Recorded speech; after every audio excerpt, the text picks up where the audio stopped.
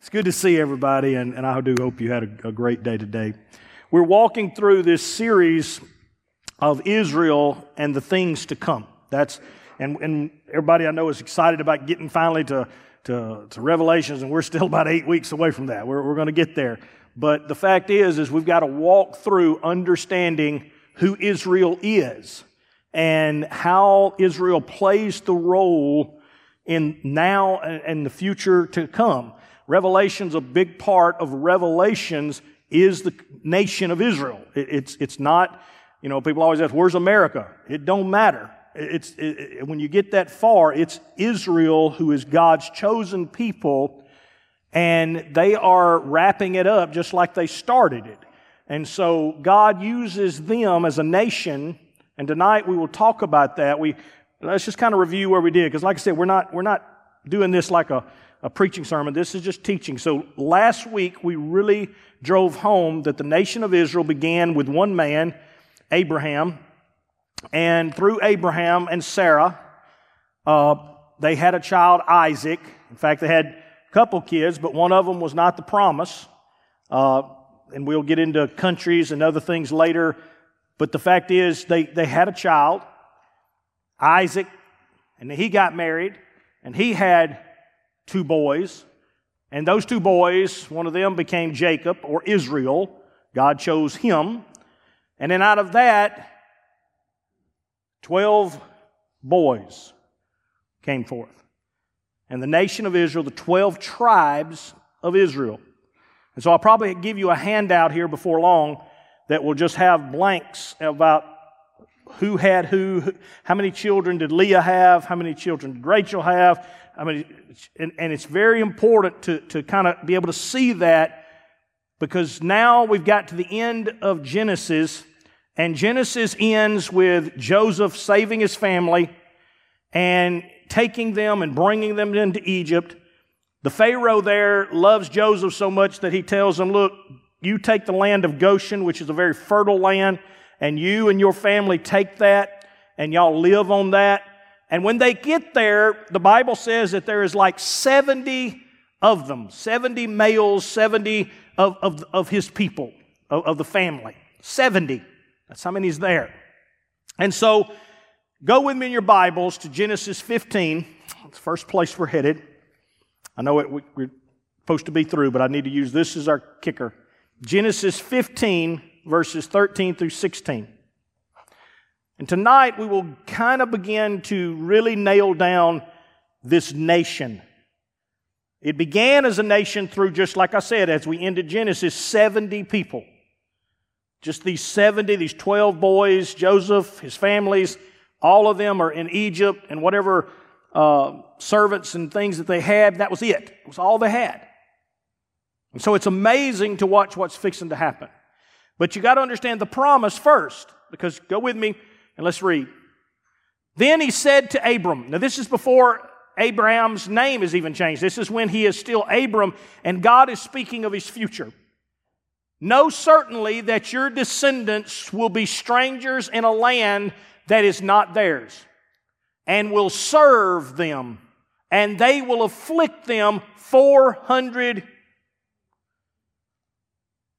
Now, tell me what they did wrong. Why were they in bondage for 400 years?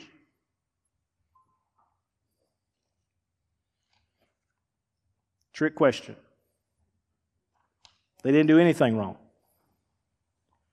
They didn't do anything at all wrong. But yet God tells Abram, he says, before you even begin this, before we even start, understand that know certainly that your descendants will be in a strange land that is not theirs, and will serve them, and they will afflict them 400 years. Wow. That'd make you feel good as a grandpa, wouldn't it? Just letting you know your grandchildren, a few generations from now are going to all be slaves and in bondage. Just letting you know what's coming. And here's what he says. And also the nation whom they serve I will judge. Afterwards they shall come out with great possessions. Now as for you, you shall go to your fathers in peace. You shall be buried in a good old age. But in the fourth generation, they shall return here. For the iniquity of the Amorites is not yet. Now, this is a strange scripture. But God is saying, let me tell you how I do business. I want to bless your people. And here's how I have to do it. I have to put them in a place where they did nothing wrong. And the people that were with them took advantage of it. And they abused them. And they mistreated them. And put them in bondage and slavery. To give me the right so that I can punish them. And when I punish them, your descendants will leave that land with all the back pay that they owe you. Because that's right. And I would do it right now, but there's another country that I'm gonna knock a knot in later. The Amorites. But their sin hasn't reached a point where it really bothers me yet. But in about 400 years, it's going to be just about ripe. And I'll be just about ready to send this people over here to take care of another enemy that I've got and wipe them out. Now that sounds so strange to us that there's a God who thinks like that. That God looks at me and says, Tim, I'm going to have to put you through this and this, but don't worry, I'm doing it so that down the road you will be here. And the people who mistreat you back here, don't worry, I'm going to use that as weaponry to turn into your blessing. Think about your life. Think about the people you have to forgive, the things you have to overlook, so that God can be released, because vengeance is whose? Vengeance is mine, says the Lord. The hardest thing you will ever do is just follow the pattern, knowing that God has a 100, 200, 400 year plan for your life. Not you. If I had time, we would talk about Billy Sunday, and we would talk about D.L. Moody, and we would talk about people that they minister to, and people they got saved, and how they turned out to be preachers, and how you could go through hundreds of years, and it's how God looks back in time and says, I'm going to use this moment and this time to set in motion something that will be life-changing for millions. And you have to think like this. This is very important, because Abraham doesn't say, well, that doesn't sound right. He's like, that sounds good. Now, understanding that, let me ask you a question. If I told you tomorrow, I want you to build a nation. I want you to build a nation. And we call it the nation of all seasons. We're going to build the nation of all seasons. We're going out on our own. What's the first thing that you got to have to build a nation? Somebody talk to me. Money. People. First thing, to be a nation, you got to have people. So when God looks at Abraham and says, I am going to make of you a great nation, He's saying, I'm going to make a lot of people. Now go with me to Exodus 2, verses 23 through 25. And let me go ahead and let you fill in your blank. The Exodus was approximately 300 years after Genesis. The book of Exodus starts to take place about 300 years after Genesis is over. There is this time period in there where Joseph is getting old and everybody else gets old and they finally die, and there's about 100 years there, and then there's 300 full years of just bad.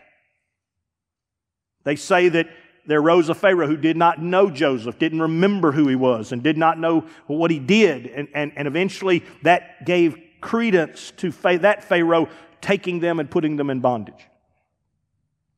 So now go with me to Exodus 2 and verses 23 and 25. See if this helps make sense. Now it happened in the process of, look at that person beside you and say, it always takes time. Now it doesn't take time for God because He don't live in it. He just says that to entertain us. And how He speaks is funny because listen to what He says. It happened in the process of time that the king of Egypt died. Then the children of Israel groaned because of the bondage that they cried out, and their cry came unto God because of the bondage. So God heard their groaning, and God... Now here's the way God does things. This is so unique. God doesn't have to check His calendar every day.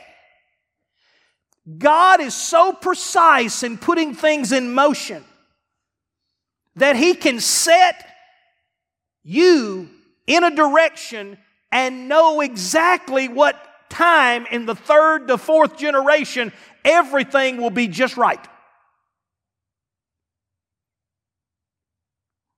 God is so precise that He can look 3 generations ahead and say, yeah, it'll be right about just about that time. And the Bible says that when He heard their groaning, yeah, they ought to be groaning about right now. They ought to be just about sick of this. And He turns around and says, they're groaning. Their groaning is coming to my ears. And that causes me to remember His covenant with Abraham, Isaac, and the promise that He made to Abraham and Isaac and Jacob starting at chapter 15 in Genesis. He said, oh yeah, that's right. I told I would make a great nation out of him. And you know, by now, let's see, it's been about 300 to 400 years. They should be just about ready. Oh, they were ready. They had got so ready that they were having so many babies and they were populating so fast like rabbits that literally Pharaoh at that time put a decree out and told the parents, start throwing your baby boys into the Nile. He told the handmaidens who helped the women have birth, he said, you need to choke the little ones out. When they start to come out, you choke it to death and tell them it died. And the handmaidens were too afraid to do it. And they said, these women don't hurt like we do. They're wide awake when they give birth. And man, they watching us when we're doing this. And so all of this is going on. But all of this is the blessing of God. While they're in bondage, they're reproducing to such a point that historians tell us right now, we know that according to Exodus 12, that there are over 600,000 fighting men. 600,000 men that can fight. If you just make the normal math, you're at 1.5 million to 2 million people in 300 to 400 years. From 70 to 1.5 million. First thing you got to have to create a nation is what? God said, yeah, I think they ought to be about ready. Think of how God does this. This is, I know we just read over these scriptures and we just think, oh, it's just, they got ready. No, think how God is orchestrating every single thing. Because when we get to Revelations and realize, well, this is how it's going to end. It's going to end just like how God began it. It's going to end exactly how He wants it to go. It's going to go exactly according. The God who handles all of these things is the God who says, I know how it's going to end. I got it timed. When Jesus came, how does the Bible describe it? In the fullness of time, God said, it's about time. This is how God does things. When Jesus was asked about when the end would come, He said, those things are in the Father's hands. I don't know. But I guarantee you the Father knows the right time and the moment it's going to take place. Why is that important? Okay, so number one, we've got to have people. The second thing, what else do we got to have a nation?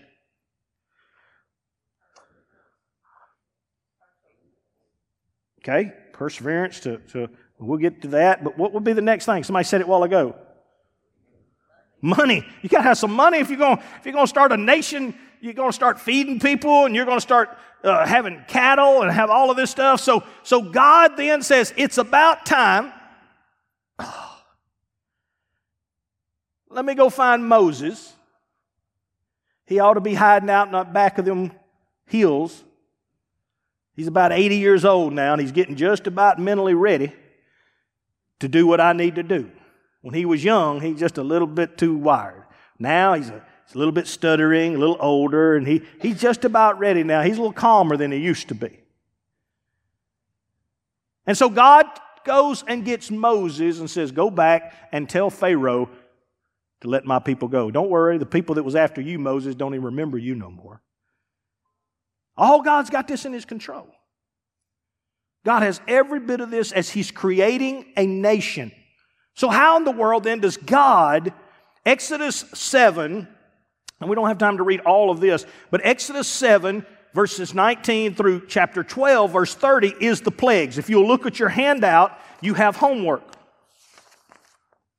You see the homework there where it tells you to write all the different plagues and to match them to the God that's on the other side. See, Egypt, anybody ever watch any of the Egypt stuff or some of the drawings they have on walls and all this type thing? And in fact, there's even shows now that try to go and prove that those things they drew on the wall were aliens that they saw in that time. And, it was because what they were their gods.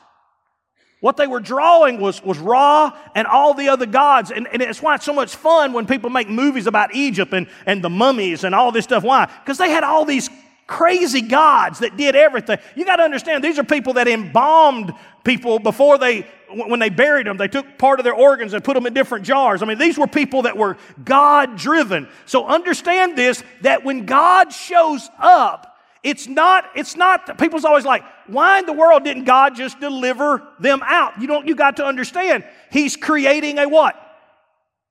A nation. He's creating a nation. They need the wealth, they need the finances, they need the back pay, the overtime that they didn't get for building all the stuff they built. And God says, they owe you, and therefore I'm going to get it out of them. Well, how are you going to do that? I'm going to embarrass every single god that they have. Ra, God of the sun. Try 3 days of darkness and pray to Ra. See what happens.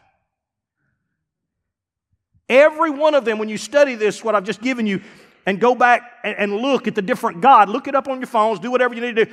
Those gods were gods of fertility, were gods of health. The Nile god, they turned the Nile into blood. Well, guess what? The Nile god couldn't do it. Even the sorcerers who they believed in, these crazy sorcerers, when God says, oh, you're going to try to compete with me, He brings boils out, and guess what? The two sorcerers who had been standing against Moses, because they had so many boils all over their body and they looked so bad, the Bible says they wouldn't even come out no more. They wouldn't even go. Why? Because the gods that they trusted in, God one by one tore them apart. And every Egyptian was standing there watching the God overcome every one of their gods. When Moses says it will not be any sunshine for 3 days, oh, well, Ra won't let that happen. Then let Ra do something about it.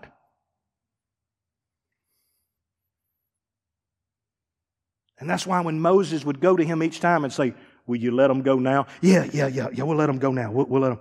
Why? Because it was the humiliation of his God.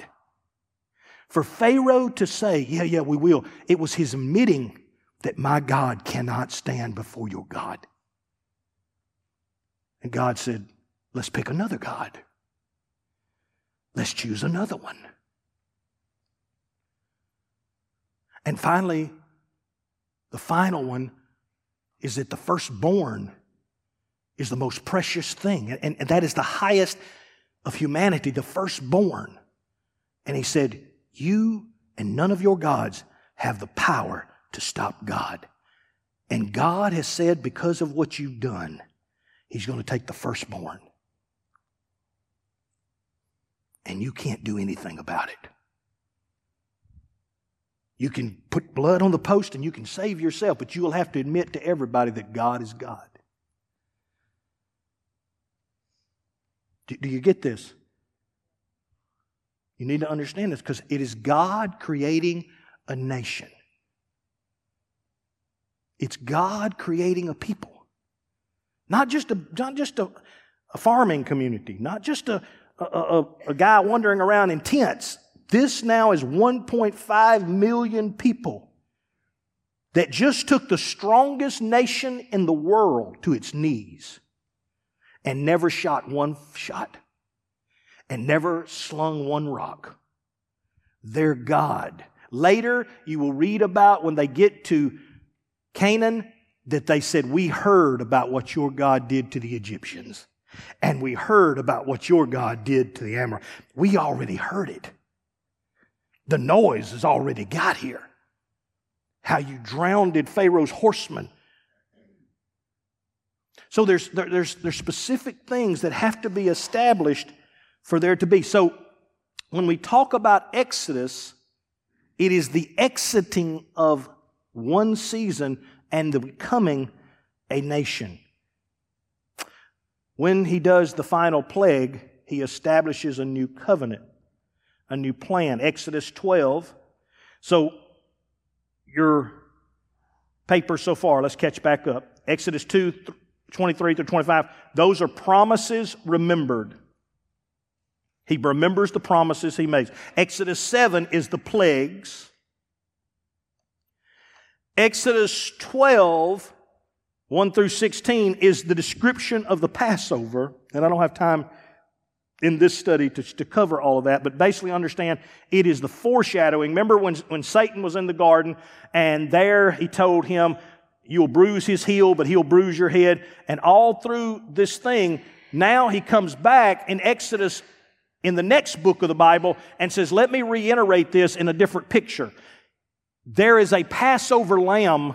There is something that will take away the sins. There is something that will take away the shame. But the animals that they did could only remove it for a short period of time.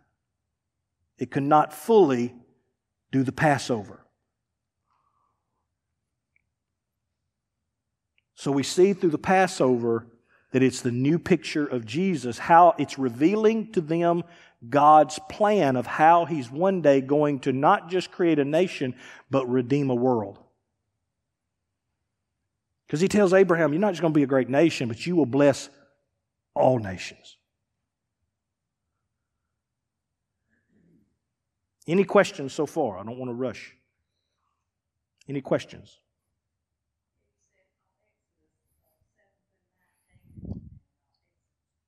Yeah, all the way through 12 and 30, yeah.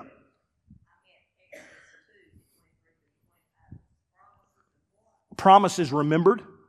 That's God's promises remembered. He said, I remember the promises that I have.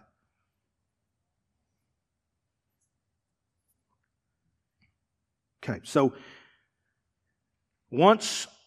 first thing we need is people.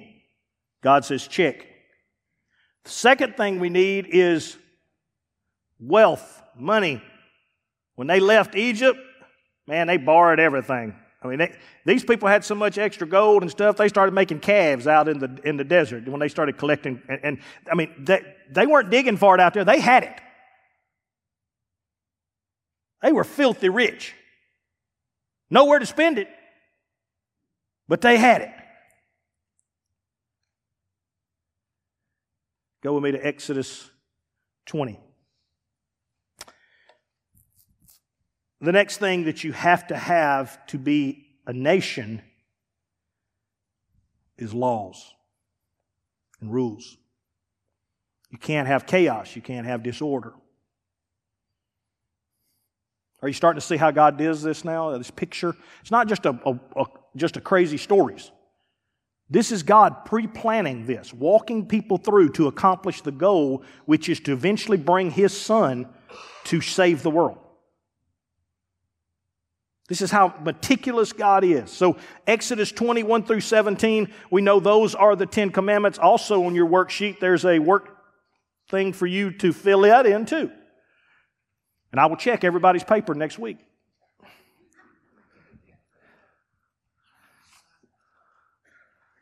Write the 10 commandments. Write the commandments you write them in your way. Thou shalt not kill, thou shalt not steal, commit adultery, all the 10 commandments. And we always look at like the 10 commandments, but it's not just that. It is the beginning of the laws that God will establish among this people. There has to be laws. Just like if you want to know, Brother Lott, what's wrong with America? What's wrong with America? And I know there's all these different people that get on television and talk. It's real simple. To have a great country, you first have to have what? People. If you do not have a people, if you do not have people that are all pulling the same direction, and what made Israel so unique was by staying there for 300 years, by all boiling in the same pot, by all having the same pain, they became a people. What we think is painful, we shouldn't make people do it. Oh, we should make everybody that comes into America learn the Pledge of Allegiance. We should teach everybody that comes in here. I think, and this is how far I go, I believe everybody that is 18 years old should go 2 years to the military before they can go to college. There should be a 2-year stint for every person. You say, Brother Lott, that won't work. Ask Israel. It's a requirement in Israel that every woman or man has to do 2 years. Guess what that creates? Community. Hey, we've all been through that. But if you got one group over here that hates America and one group over here burning the flag and one group over here, guess what you don't have? You don't have people. You may have a bunch of numbers of people. You may have a bunch of numbers, but you don't have people. You don't have people because today in Kansas City won the NFL Super Bowl. Big day of celebration. Only one problem. You would think they're all wearing orange, they're all wearing red. They're a people, man. We are the Chiefs. Now, a couple of people today decided to pull out guns. There's 22 injured. I don't know how many dead. And all people were saying was, it's a celebration. But it don't mean nothing if you're not a people. If you're not a people, you can't do it. So what's wrong with America? We're not a people. We don't have the same. We don't believe the same thing. We don't stand. And you say, well, you don't all have to. I ain't saying believe everything, but there's a certain amount that in the Constitution, in the certain thing that this is our inalienable rights. This is what we stand for. We don't need to keep trying to pass laws to debunk this and to change this and to fix this and let's pack the Supreme Court to get what we want now and let's do. No. We are a people. We're a people. And when you become a people, the next thing you need is what? Wealth. Guess what they always say? The greatest generation that ever lived was a generation that went through a war together, went through 2 wars together. And guess what? When they all came home, they all worked together. They built this country together. They were the greatest generation that ever lived. Not because they were the better people, but because of what they went through, because it put them together. Then they could work side by side. And our problem is because we don't have that now, we're going to keep getting more and more divided and more, whether it's by color or whether you're Southern or you're Northern or whatever they come out with next, it's just going to be more splinters. And guess what will happen? We also become poorer. Because if we can't work together, we have to spend money we shouldn't have to spend on people who aren't working or people who aren't trying or people who don't have the same vision or dream. We're not talking about helping people who need help. That's not what we're talking about. But I'm talking about healthy people that just basically, you can't have a nation that way. Is this okay? I'm trying to get through this. I'm about a quarter away, right? So I got to move. So you got to have laws. You got to have commandments. So when we move through Exodus then and we start to move into Leviticus, that's what we're moving into. But understand where their laws come from. They come from who? God. So there has to be, God tried at first to build it into a nation where everybody was a priest. That was His plan. God said, the firstborn, think about it if it had worked. The firstborn of every family, that son would be dedicated to ministry. And his job would have been to make sure his family knew the Word of God, lived by the Word of God, was taught the Word of God. A kingdom of priests. But when they got to Mount Sinai and Moses said, "Come, draw," they were afraid. And they said, "Moses, you just tell us what we need to do and we'll do it, but we do not want to know and get close to that God." So God said, then we will do it through the Levites. We will choose one nation out of the 12, and their job will be to teach all of you. They will be a kingdom of priests unto themselves. And I don't have time to go into, they couldn't own land, and they had to disperse and live into every tribe but that was their job. That was their role. But understand the word Leviticus literally means this: pertaining to the Levites. So when you read the book of Leviticus, you need to understand that it's not written as a book to everybody. It's written as a book to a group of people who are supposed to teach others what this means. To be a Levite, all right, so the next term there, priest. A priest then is a Levite who spoke to God for the people and offered their sacrifices. I'll give you a chance to write that. Priests were Levites who spoke to God for the people and also offered their sacrifices for them. That's who Levites were. That was their role. That was their job.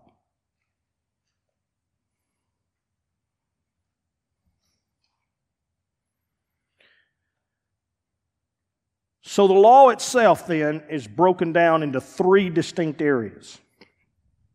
There's three prongs of the law, and each one of them is important, and each one of them had to be observed. First was the physical. Under this, the 3 points of concern for the law, the 3 points that the law was emphasizing and was concerned with. Number one is physical. Somebody give me some illustrations of the physical.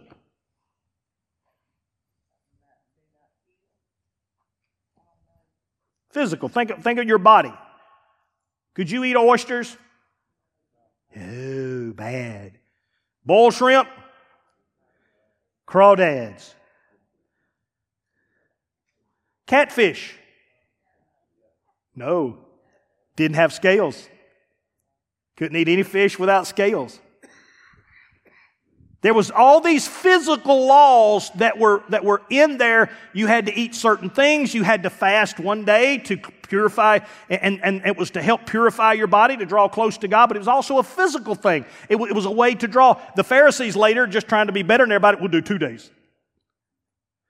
We'll just up everybody by 1 day.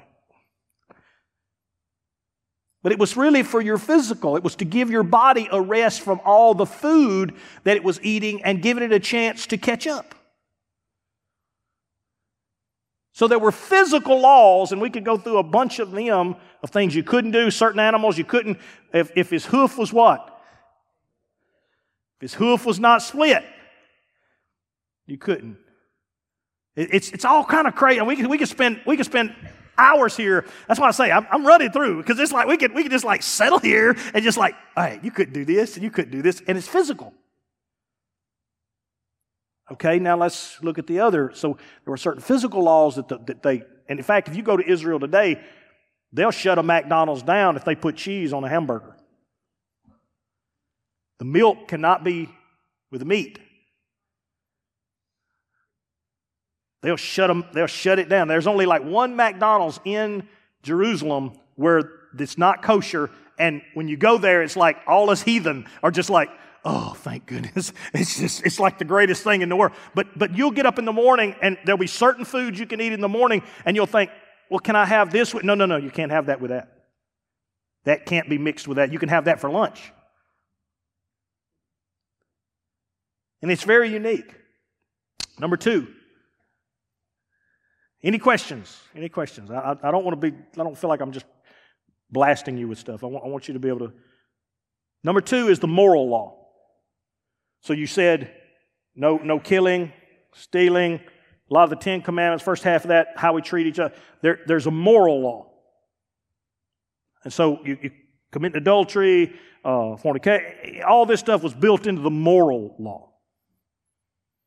There's the physical law, there's the moral law that you were supposed to live by, how you treated someone, how you did not do certain things, how you did not, even a moral law would be even disrespecting your parents.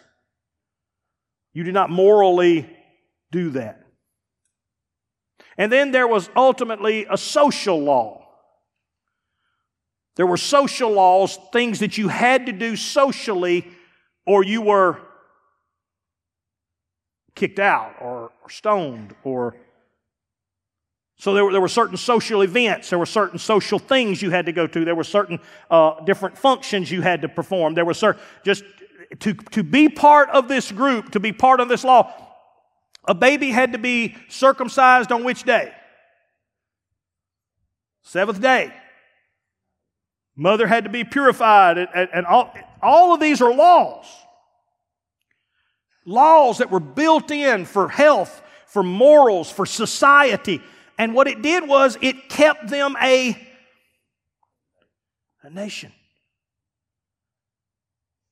Do you ever meet any Hittites? Met any Romans lately? No. There's the city of Rome. Lord, it's got all kind of European living that thing, ain't it? But all these countries that once were Philistines and Amorites and Hittites and Jebusites and the termites, and they're all gone. Why? Because God knew what He had to do to create a nation that could withstand what it would have to go through. They are called the people, as I showed you last week, the people of the book. They will die for that book. They will not yield from that book. It makes you understand when Jesus came and was preaching things that were contrary or seemed odd to them, why they were so quick to say, kill him. Even though He was trying to help and bring them, they would not budge from what they believed. There's a good part of that, and there's a bad part of that. And Jesus tells the story of that. He said there were people that a farmer lended out his land to, and they had grapevines and all these vines, and he lent it out. And he lent it out to them and said, hey, you raise it, raise your family there, and man, you just use my vineyard for whatever you need. And one day he said, well, it's time for me to come get my part, and so he said, I'm going to send one of my servants. He sent his servant to say, well, the master now is saying that he needs his. And what did the Bible say? They beat him, treated him ugly. He sent more, and they did the same. Finally, he said, okay, they just don't get it. But I'll help them. I'm going to send my son this time. And surely when they see my son, they'll think, that's the heir. That's the guy that owns our property. They'll surely have respect for him. But he said, when they saw the heir, they said to themselves, let's kill him. Because if we kill him, it'll all be ours. Jesus was telling the story of His life. I'm the heir, but they won't budge even for me. which will take us to Revelations one day. So there's a physical law, there's a moral law, social law. There has to be finances, there has to be community, there has to be this connection that's been galvanized through pain, there has to be people, there has to be all of this to create a nation. And God is creating this nation quick. But the last part is also a part that's important. The last part to have a healthy nation is that you must also have true and good worship. Without true and good worship, a nation will fall apart. Let me explain. We were talking about America. What's on every coin in America?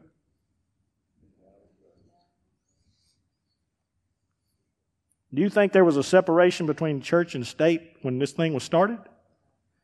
When the churches were the schoolhouses and over half the people that signed the Declaration of Independence and all of that were ministers, were licensed ministers? That when you go to the Supreme Court, that the 10 Commandments, no. But a nation that forgets who it worships cannot last. So we start worshiping football teams or basketball teams or ourselves. We put whatever we want on the throne and we remove God. And so if somebody looks at me and says, "What's wrong with America?"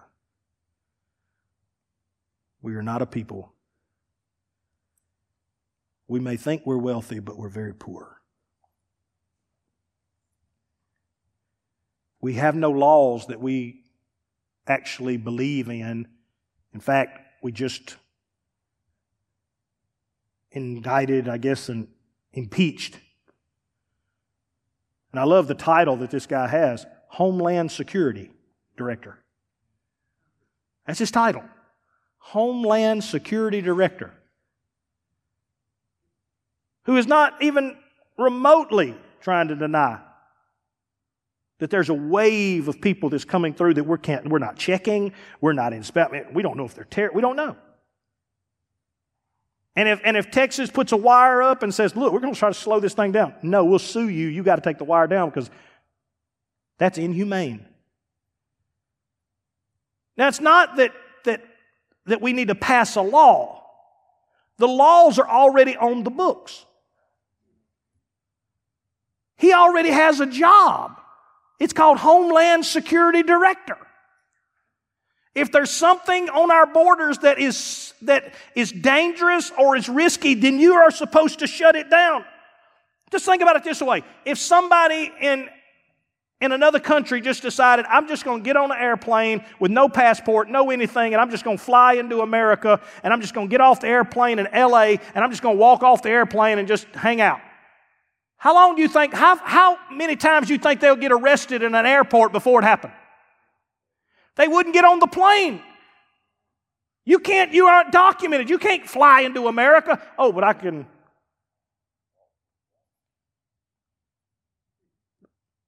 It has nothing to do with political sides. I don't care who you vote for. That's not what I'm in this thing. You're probably not going to pick a winner either way. That's not what I'm saying. That's not what I'm trying to teach here. What I'm teaching is what makes a strong nation. If you have laws, you don't do the laws, and you don't withstand your own laws. If you're going to have prosecutors that just let people out of jail for free, and we're not going to prosecute anybody. If you're going to do that, and you're going to say we're going to be a nation, and we're going to worship ourselves, we're going to worship whatever we want and whatever feels good and whatever, then you're not going to make it. God established all these things in this country. So finally, understand this, worship involves 3 ingredients that you have to have. Worship involves 3 ingredients. Number 1, holiness. To be holy after something. When a president stands up and takes the oath of office, he puts his hand on the Bible and he raises his hands and he says, I swear to uphold the... That's his sworn duty. What he's saying is that I am wholly and completely in a line with what the law is going to tell me to do. Does that sound like where we live? No. And here again, I'm not trying to... They all put their hand on the Bible. They all promise. They all... And then he tried to figure out what politically is the best way to make this thing work.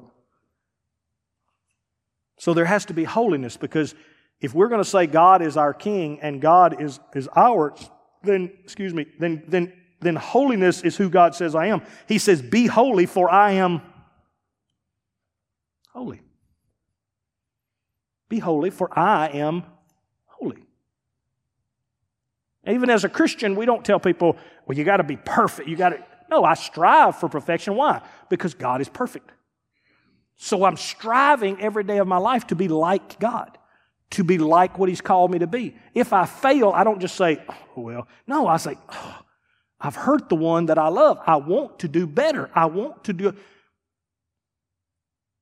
That's why when we put people in jail, what is the hope? That when they get out, they will be better. It's not punishing them for the fact that we're just going to lock you away and make your life miserable.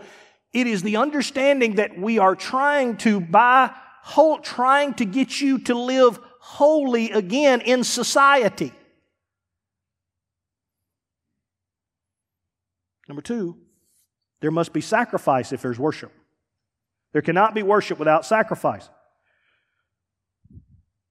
So if somebody says, I want to be holy, good, then you're going to have to make some sacrifices. There'll be some things you can do, some things you can't do, some things you'd like to do, some things you... I wish I could get in my truck tonight, drive 85 miles an hour and get home. I don't see no problem. Some of y'all are looking at each other like, it's probably not their fault. They're probably so blind they can't even see the sign. So just pray for them. Lord, this blind person is trying to get home. Can't read the speed limit sign. So there's things, I want to be holy. I do. But I want to go home. So to do that, I have to make sacrifices. Prove that your heart is in the right place.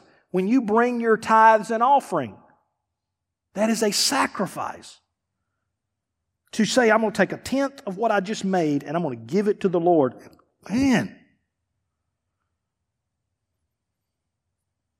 But you can't come to God without a sacrifice.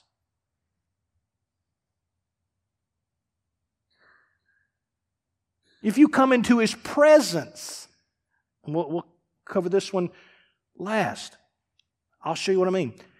You must be holy, you must have sacrifices, and then number 3, there must be celebration. What the priest and the Levites were to teach them was how to come before God holy, how to bring their sacrifices, and how to celebrate before Him. That was their job. You'll also notice on your sheet that you have a list of the 8 festivals that Israel has. More homework. And I will check it. Or Elise will be standing at the door. One of us will be standing at the door checking.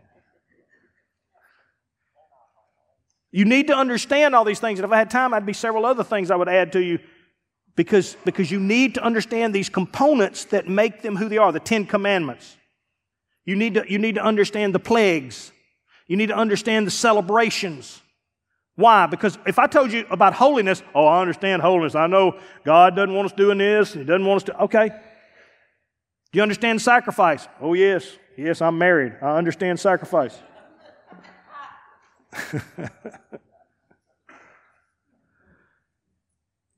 Do you understand celebration? You know what I don't see a lot of that I wish I saw more of? is when somebody got saved, they just started just raising their hands, just dancing and just going crazy. I think we fail people there. We're like, well, you're saved. What I want to tell them is, tell you what, let's me and you just dance for a little bit. Why don't we dance? Dude, did you just get saved? Yeah. Everything you ever did is gone.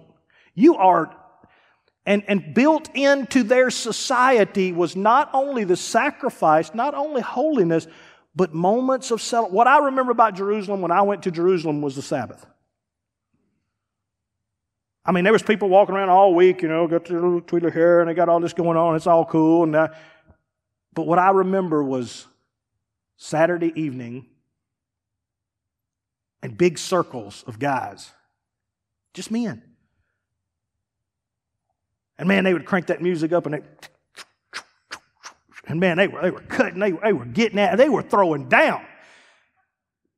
And I looked over, I saw, he said, every Saturday.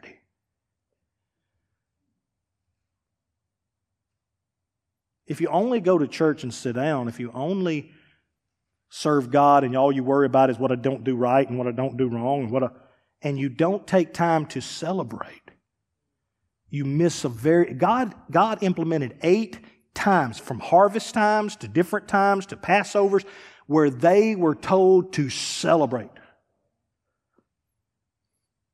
For some of you in this room, you need to work on that. You do good at coming to church. You do good at paying your tithes. You do good at all the stuff I'm supposed to do. But some days you just need to crank up your K-Love or whatever, and you just need to make sure ain't nobody around because you really can't dance that good. But you just need to throw down. That's crazy, Brother Lott. Yeah. But that's what God requires. Celebration was part of, and it's what we've removed from church. We got the rules down, but we don't celebrate. We don't just enjoy the fact that we're going to heaven. Our sins are forgiven. We're good. We can celebrate. If all you ever look at is rules and this, you're going to always, I hope, I don't know. No, celebration breaks it. All right. If you don't, then what will happen is the same thing that happens to Israel. God spent a whole book of Numbers, Exodus, as he's passing through Leviticus, showing them about the temple and all this. There's one problem that they never could fix, and that's complaining.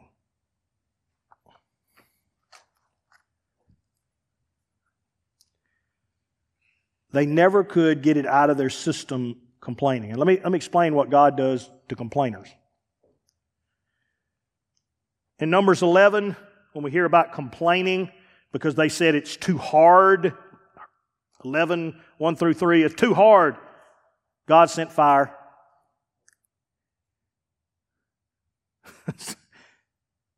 He sent fire into camp. Immediately after that, they started complaining, we only have manna to eat. We only got manna to eat. We only got 11, 4 through 6, and then 31 through 34. Guess what? God sent quail. They also attached it to a plague, so as they were eating, the meat was rotting between their teeth. And they died. You hungry? Want quail? Get tired of manna? Yeah, I'm tired of manna. Good, eat that quail. And then why you do? I know it sounds crazy, but this is God trying to build a nation. We find out in chapter 14 that they're afraid.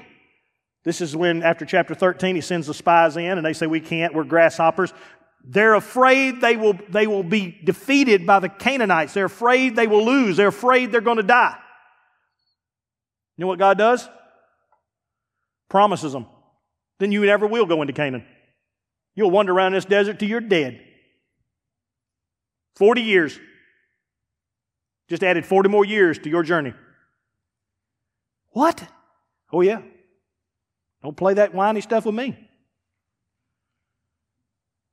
Finally, chapter 16, they blame Moses and Aaron and say, you've killed the people. You all are bringing all this stuff on us, so you're killing the people. You know what God does? Sends plagues. Sends plagues. What are you trying to say, Brother Lott? Go with me to Philippians 2, and I'm wrapping it up. Philippians 2, verses 13 through 16. Let's go to the New Testament, and let's see if we can make sense of this.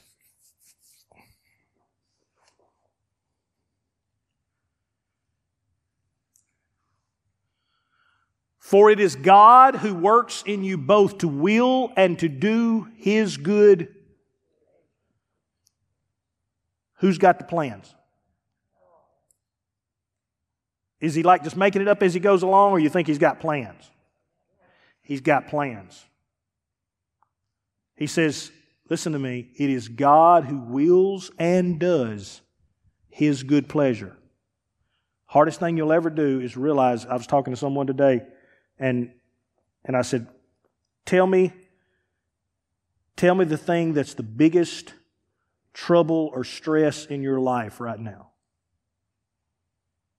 And I asked several people who were sitting around, and I said, tell me the biggest one right now. And one of them just looked and said, I'm just stressed out by the pressure or the decisions, the all this. And I said, what do you think God's going to do?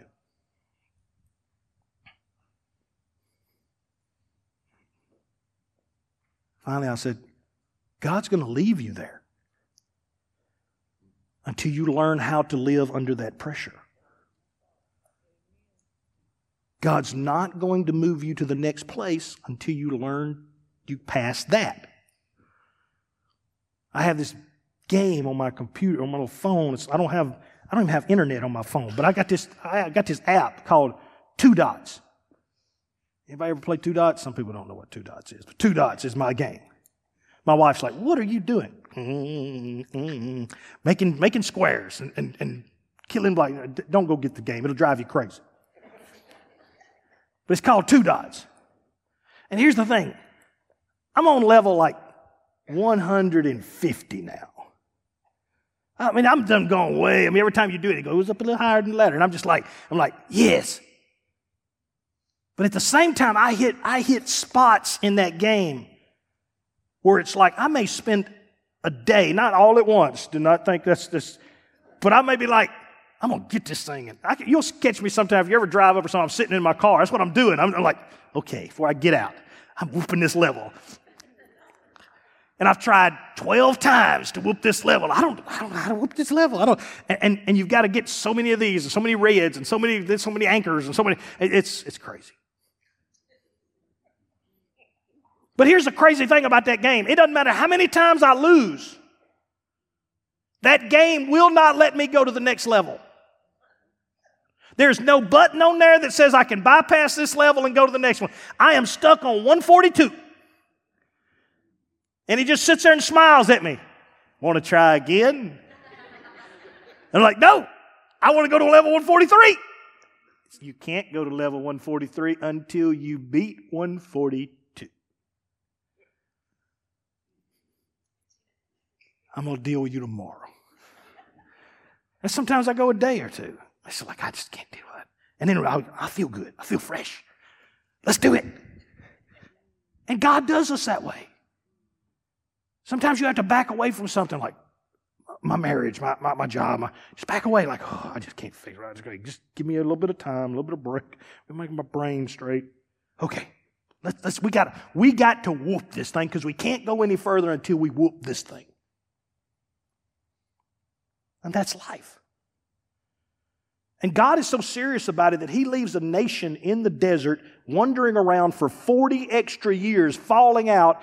And if you divide that out, if you divide 40 years, 365 days, whatever you want to do, and you do it 1.5 million people. And let's just say 1 million of them died. 1 million people died in that amount of time. Find out how many people died per day. It's crazy. It ain't like they had one funeral a day. You hear about Joe? Yeah, what happened? He just fell over. What are we going to be doing tomorrow? Nothing. I mean, they're stuck. And God's like, perfect. I can't work with you. Because here's the thing. The next book of the Bible is Joshua. God lets a whole group die. Let me finish this and I'll show you what I'm talking about. For it is God who go back to 45, to 13. For it is God who works you both to will and do His good pleasure. Do all things without.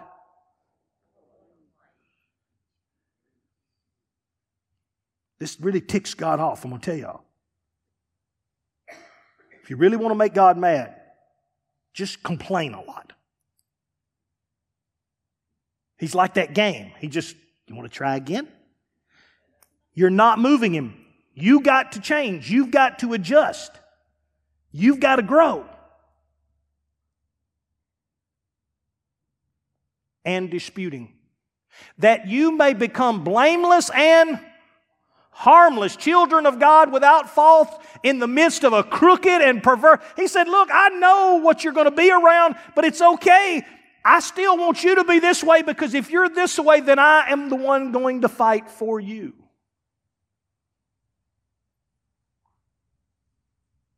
That you may become blameless and harmless children of God without fault in the midst of a crooked and perverse generation, among whom you shine as lights in the world, holding fast to the word of life. Here's that. So that you may rejoice in the day of Christ, that I have not run in vain or labored in vain. Notice that. Holiness, sacrifice, celebration. He said it's all incorporated if we allow God to do what He does. Deuteronomy, and I'm through. And I don't have... Deuteronomy simply means this, second law.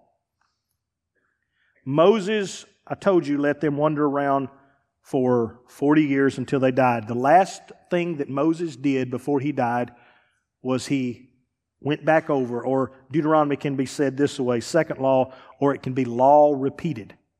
The book of Deuteronomy is where he sits down one last time and he repeats in the ears, not of the people he first repeated it to. This is 40 years later. He's speaking to who now? The group that's fixing to go into Canaan.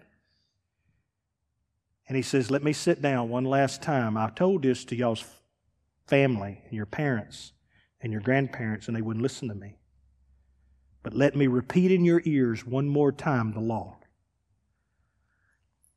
Let's see if you really got it this time. Because if you do, Canaan is waiting. If you get it, you're ready. What I think is so unique about this is, what is the book of the Bible that Jesus refers to when Satan attacks him every time? Deuteronomy. If I had another hour, I would explain to you that Jesus is doing in His time what the children of Israel were doing before they went into Canaan. They had to be prepared and prove that they were ready for the battles that were to come. When the Holy Spirit drove Jesus into the wilderness to be tempted of the devil, it was to test Him before His ministry was to begin.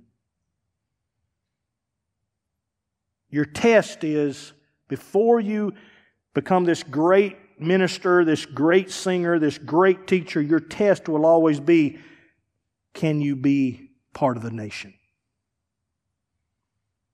Can you, in holiness and sacrifice and celebration, can you stay true to God? Can you stay loyal to God? Can you be part of something bigger than you?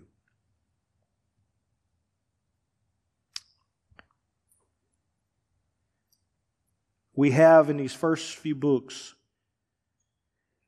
in the Pentateuch, the first 5 books of the Bible now, I have explained to you what has happened. Any questions before I dismiss? You got homework to go home and do, right? I'll start working on that. Any questions before I pray us? Like I said, this is not a sermon. This is a Bible. I want your brain stretched tonight. I don't want your, I don't care if your heart's popping. I just want you to think, whew, that's a lot. Because it's supposed to be. It's you realizing, wow, God was that intricate in creation, calling Abraham, creating a nation, left them 400 years just so they could become a whole bunch of babies. And then came back and got them and said, oh, everything's set now, let's go. And God does the same with you. He does the same with me. Will you bow your heads? Father, Lord, there's just so much in this. And there's sometimes where just the spiritual part of something, just preaching about these stories, just energizes me spiritually. But then there are times where I need to do what I'm doing right now, and I just need to see and be in awe of how awesome you are. And I wonder sometimes, do you even know who I am? And I wonder sometimes, Lord, do you care? And just like any human does, we wrestle. But God, when I begin to read this, I understand, God, that when you say, Tim, I know the number of the hair on your head. Tim, I know everything. I know you better than you know yourself. God, when I read this, I can believe it. The things that are stressing me out and bothering me, you say, Tim, I've already got a plan for those things. I didn't bring you this far to quit now. But he who has begun a good work in you will complete that good work. Father, there's somebody in this room tonight that needs to know that. They can't see what's going on. They don't understand. Maybe they're like the children of Israel, groaning and like, why are we here? Why was this? Why did we go through? Why isn't God fixing it?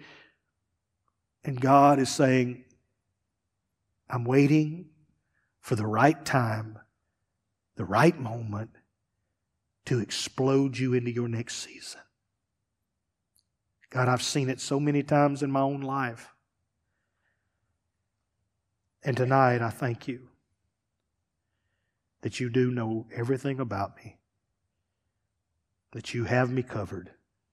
And every person in this room that calls you God and Lord and Savior and Father, you know them by name.